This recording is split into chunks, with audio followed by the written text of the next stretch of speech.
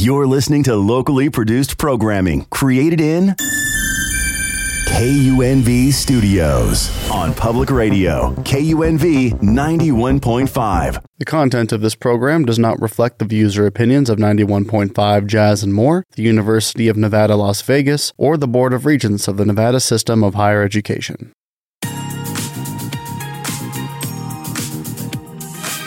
Good morning, and thank you for joining me for The Scoop with Tanya Flanagan. I'm so happy you decided to wake up and start your day with me. Here on The Scoop, where we talk about life, joy, funny moments, trending topics, and so much more. We promise to keep you in the know and find out what you know. So, let's get started.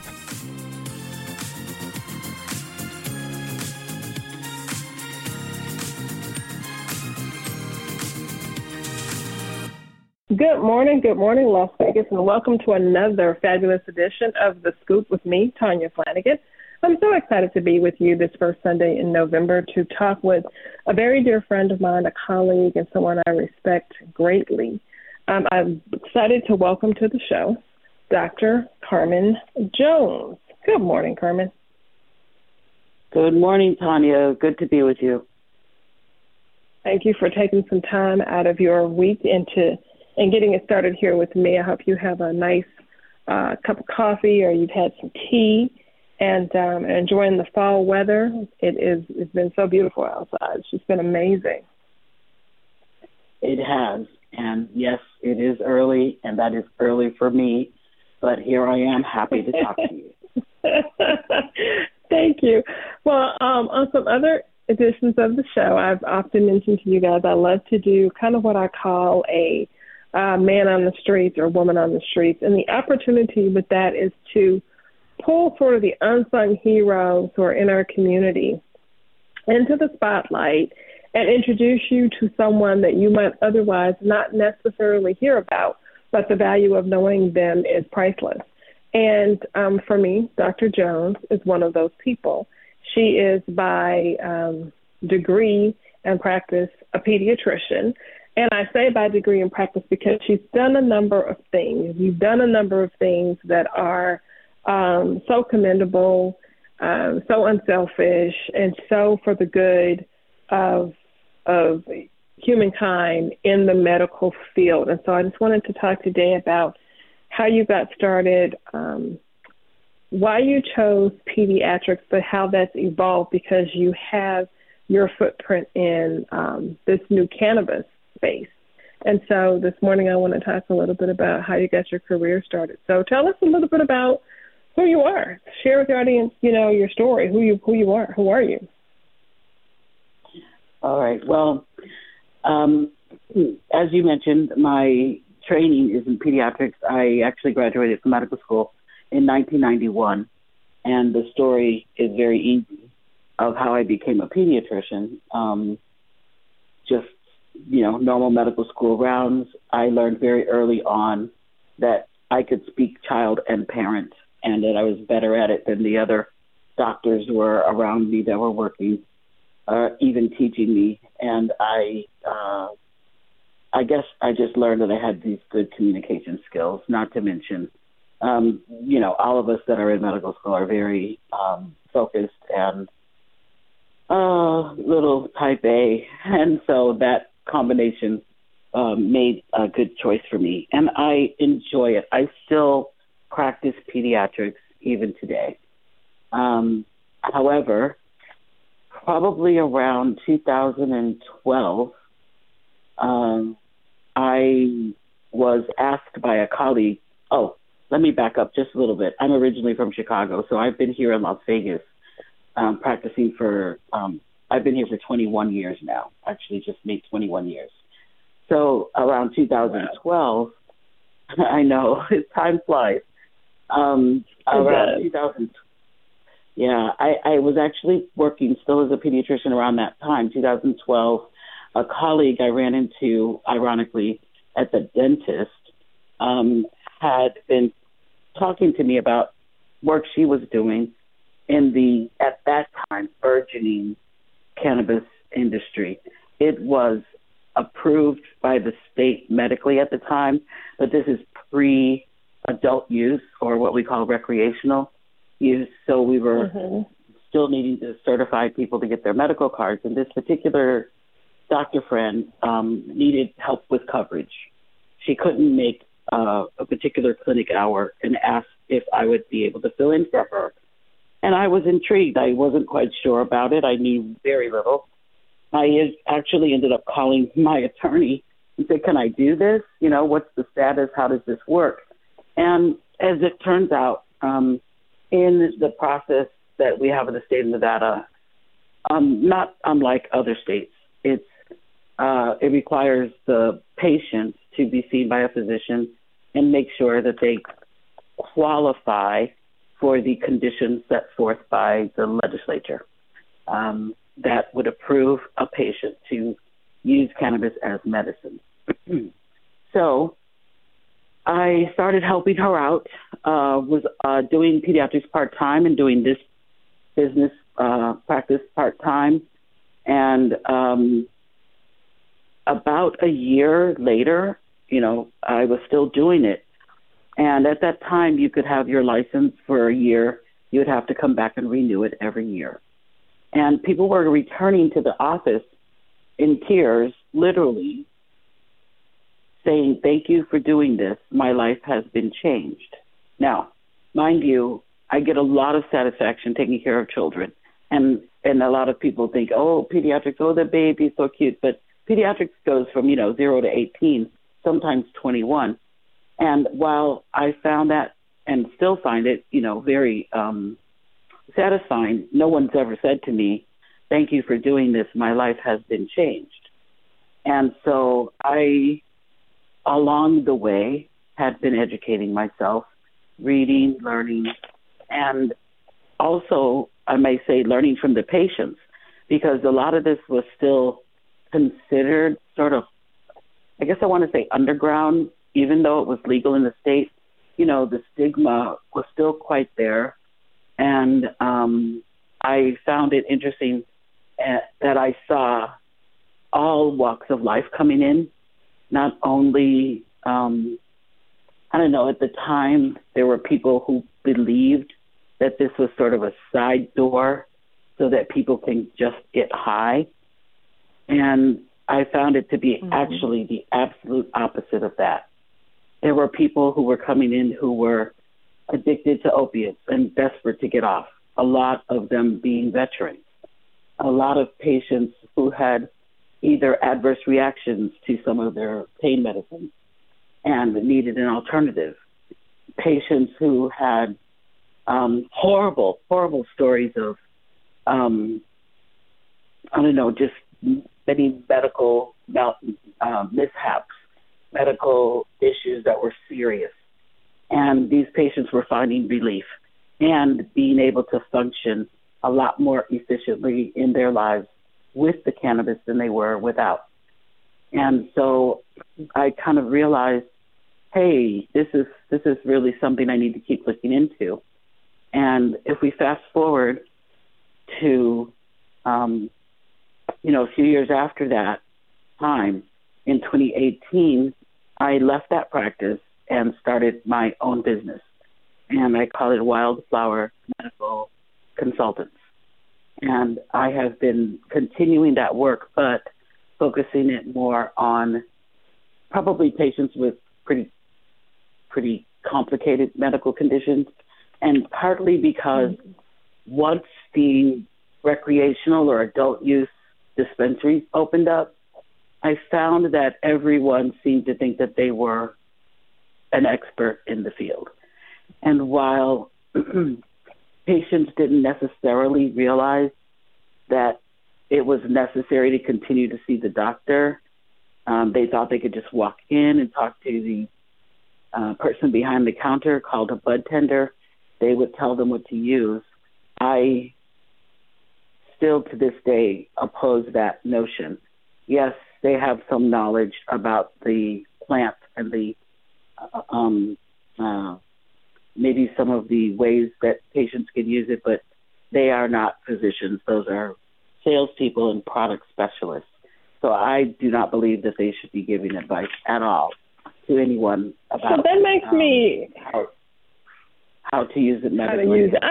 I have a question for you in that space. So, are you noticing that the medical community is responding to patients' needs? Like, are there enough doctors moving into this area to actually see patients, assess their health, and then point them in the direction before they go off to buy the products? Because I know what you're saying. Like, you can go into a store and talk about what's bothering you, and then the person who's there is helping a client pick out a product intended to help them whatever the ailment is, but there's the missing factor that maybe that person never saw a doctor to really talk about what the correlation should be. So what you've just brought up is the crux of the whole medical system, medical marijuana system. And I want to clarify something. When I say the word cannabis, I'm not referring only to what people call marijuana. I'm referring to the entire genus and species of the plant, which includes both the quote-unquote marijuana version and the hemp version. And both have medicinal value, but what you asked me is actually part of the confusion. Because, yes, people will ask you, well, what do you need it for when you walk in there, and then they will offer you an option. What they don't do is know your medical history. So, for instance, it's very common for someone to walk in to a dispensary and ask them for, oh, yeah, I have back pain. So the first thing they'll do is, oh, take this for pain. But what they don't know is that patient also has diabetes, kidney failure, and lupus, or something, else, and how that would all interact with the current medicines they're taking. Okay, so now with that being said, my colleagues in the medical industry have been very slow and very reluctant to educate themselves for a number of reasons. One is a very common reason. They are afraid of their licenses being threatened. They may not have taken the steps that I did to consult with, their attorney to find out what their limitations were. And they are simply, they just don't know. That's number one. Number two, they don't even want to talk about it because they've been so indoctrinated, like everyone many in the world even, not just our country, but have been so indoctrinated to believe it to be bad. And we have come quite a long way in our society in these last 10, 12 years since I've been in the industry to continue to try and dispel that myth. So there are doctors that will just simply say, oh, I'll sign your paper. But they won't teach them because they don't know how. And problem number three is most of the doctors that are out there just signing a paper that says they can be a medical patient don't know that I exist doing this. And while I have, tried different avenues of reaching out to them, my colleagues are still very slow to comply. And so my thought is that very soon people will be recognizing the cannabis medicine physician as a subspecialty, just like cardiology, gastroenterology. We, meaning those of us in the medical cannabis industry, are trying to identify ourselves now as something called endocannabinologists. And while do you think that, in that vein, do you think that it would be, is it something that people think of from the holistic side of healthcare or healthcare approaches? Because it is based from a plant, from an herb, is there any correlation there to like it being part of a holistic? Yes, absolutely. mindset? Definitely a correlation. The only problem is there's a couple. So almost all medications were formulated from a plant. The problem or the difference is in how do you scientifically measure the effectiveness of the plant. And some plants are straightforward. You break it down and you get this product from it. And it's cause and effect. But some plants like cannabis are very complex, meaning they have multiple chemical profiles and literally millions of combinations. And so therefore that puts it more on the holistic side because it's so difficult to study and isolate each chemical.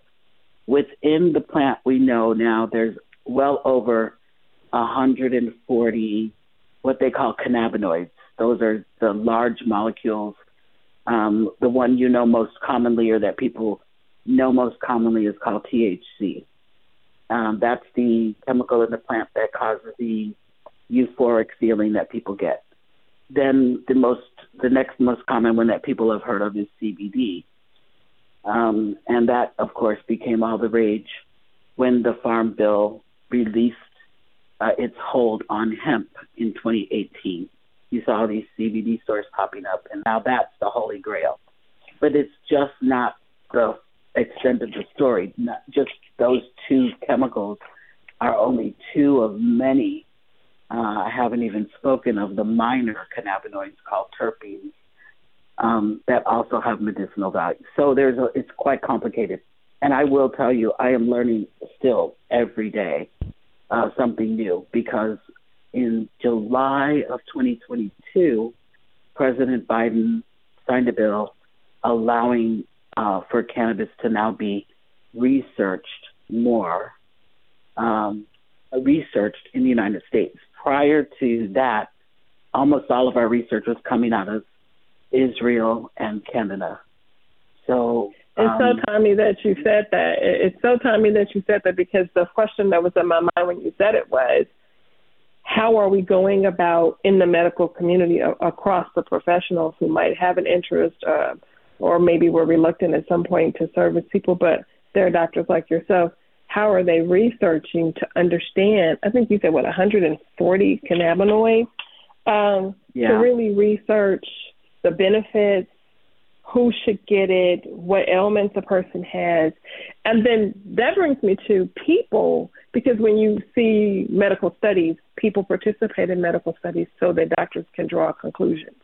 So is there anything happening on that front? That research aspect is slow to take off. The particular aspect of involving live patients is slow. So right now, the majority of the research is being done in the lab.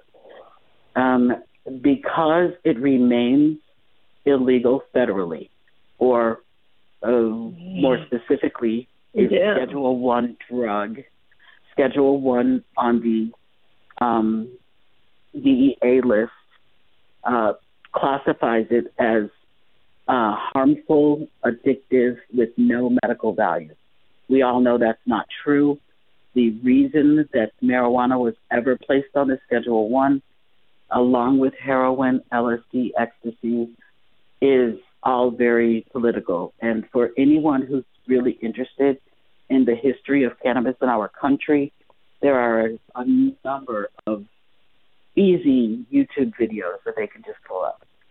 Just Google history of cannabis in America, or cannabis period, and they will.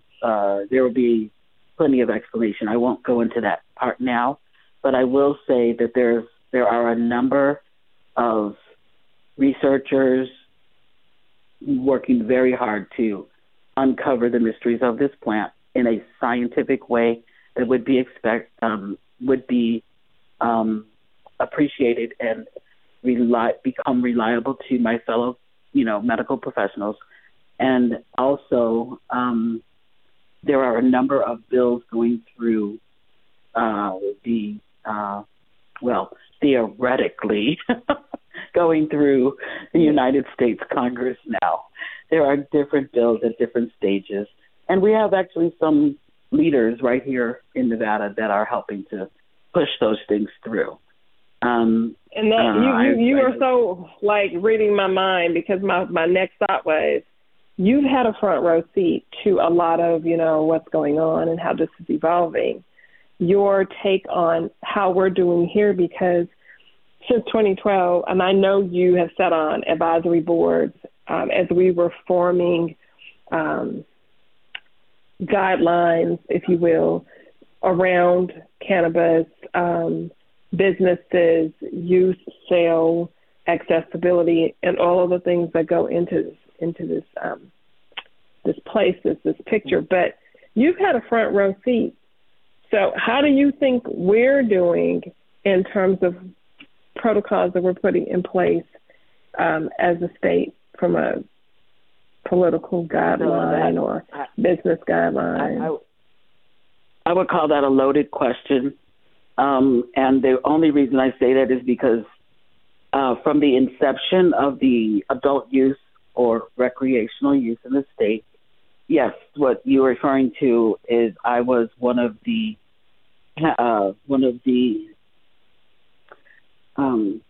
people who sat on the green ribbon panel to start to initiate recommendations for the state law to be put into place for cannabis to be sold, like a retail store and dispensaries.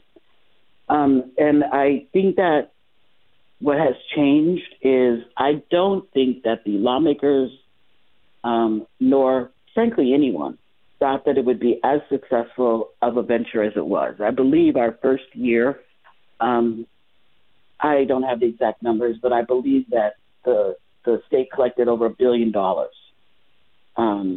in terms of sales and taxes for the cannabis industry, which rivaled what happened with Colorado. I mean, I think what happened is the money got good and people started making a lot of it. And because of that, the medical program that was in place pre-dating this recreational use started to suffer. Some numbers on that, like for instance in Florida, they have like 500,000 people in their medical program to our maybe 20,000 now. So different states set for different guidelines and laws based on what they value. And so Nevada has, I think, a little more work to do in valuing the program because, again, remember, these are long-standing stereotypes that we are trying to break. And while there are a lot of people who are using it medically and not in the medical program, they gave the impression to the state, well, we don't need this. They can just walk in and buy it, forgetting that there's a component that's necessary, which is the physician-patient relationship. Is it like we're our own? So is it like we're our own antagonists and protagonists in that here we are, we're this state where medically we made some strides and we're having this conversation, but we are a destination that provides entertainment and recreation at a level that in many ways is really unparalleled anywhere else. So now you add the cannabis industry to the mix, and there's the balance of recreational access because of the legalization and medicinal need regulation management, if you will, in the same space. And the bumping of heads, because we talked about earlier, walking into a store and just saying, hey, sure, on the one hand, there's the recreational purchaser, and on the other hand, there's the person who has back pain or leg pain or migraine or whatever. So we're our own contradiction. Yeah. We behaved as we behave. So Nevada leaned into the entertainment portion of this complicated system. I believe that we will, as a country, get to the place where it is no longer on the schedule. There are plenty of interests, meaning big pharma, big business, who want to control that industry. And the little guy, the artisan, the small mom and pop, if you will, are trying to hang on by their fingernails. But, that's just the way the world works. And so we will continue to navigate that. But if I may, I would like to move on to what my current day focus is, as we are, I understand, under a time constraint here. We are. I think I want to have you. I would love to extend an invitation for you to come back and talk some more, because I don't want to. We are about to approach, believe it or not, having only a few more minutes left to talk about 5. And I want to invite you to come back and continue talking about this and then going into what you're into now. So can we tease them and can we talk about it some more next week? Yes, I can tease it. Let's give a little tease. I would love to have you back, and we'll just continue the conversation next Sunday. So tease away. Okay. You are into what now? So as I am doing my best to educate not only patients one-on-one, but I've given lectures, I've been invited to speak at conferences, et cetera, about educating people about cannabis and its medical benefits. The focus started to shift when I got a call about a patient who had gotten into some legal trouble because they used cannabis. And so when I was asked to consult with that patient, it literally made my soul glow because I realized that there's probably a lot of people out there who have had a negative interaction with the criminal justice system in our country regarding cannabis. So I am in the process of creating another business model to literally be an expert witness in cases for patients who have found themselves tangled up in the criminal justice system. So that's the tease. I have a couple of cases I can present to you when we talk again, and I hope to begin to develop relationships with the attorneys in this city and state and country on how to help those people so that the stigma that remains does not continue to impact people who are using this as medicine legally. You heard it here, folks. We've talked about the first part of this conversation with Dr. Carmen Jones. Join us next week. Do not miss out for part 2 of this extremely dynamic and interesting conversation. Dr. Carmen Jones on cannabis, and we're going to move into her efforts to work as an expert witness to criminal cases involving people where cannabis is part of the charge or the issue that they're facing in the criminal justice space. Carmen, we have a couple of minutes left before we sign off. Do you want to share any social handles of where people can find you, follow you, hear tidbits from you? Oh, yes. Thank you for that. So I am on Facebook, Instagram as Wildflower Medical Consultant. And the website that I have is called wildflowermedical.com. And people who might need my one-on-one consults and or even if you need a medical card, I can help you at the wildflowermedical.com website. People can log on and initiate their own appointments, just like any of the other systems now. We do them virtually. And then, like I said, Facebook and Instagram is Wildflower Medical Consultants. And I'm on a couple other places, but those are the most important. Thank you. Okay. Well, this has been fascinatingly interesting to me, and I hope everyone has enjoyed hearing so much about it. And I hope you will tune in next week to hear a bit more. It's going to be a great conversation as we continue to talk about cannabis. Dr. Carmen Jones, thank you for joining me this morning. Everyone have a great week and a wonderful rest of your Sunday. Thank you. I want to thank you for tuning in to The Scoop with me, Tanya Flanagan, and I want to invite you to get social with me. I'm on Facebook and Twitter. My name is my handle, Tanyaflanagan. You can also find me on Instagram at Tanya Almanized Flanagan. And if you have a thought, an opinion, or a suggestion, don't hesitate to shoot me an email to tanya.flanagan@unlv.edu. Thanks again for joining in. Stay safe and have a great week.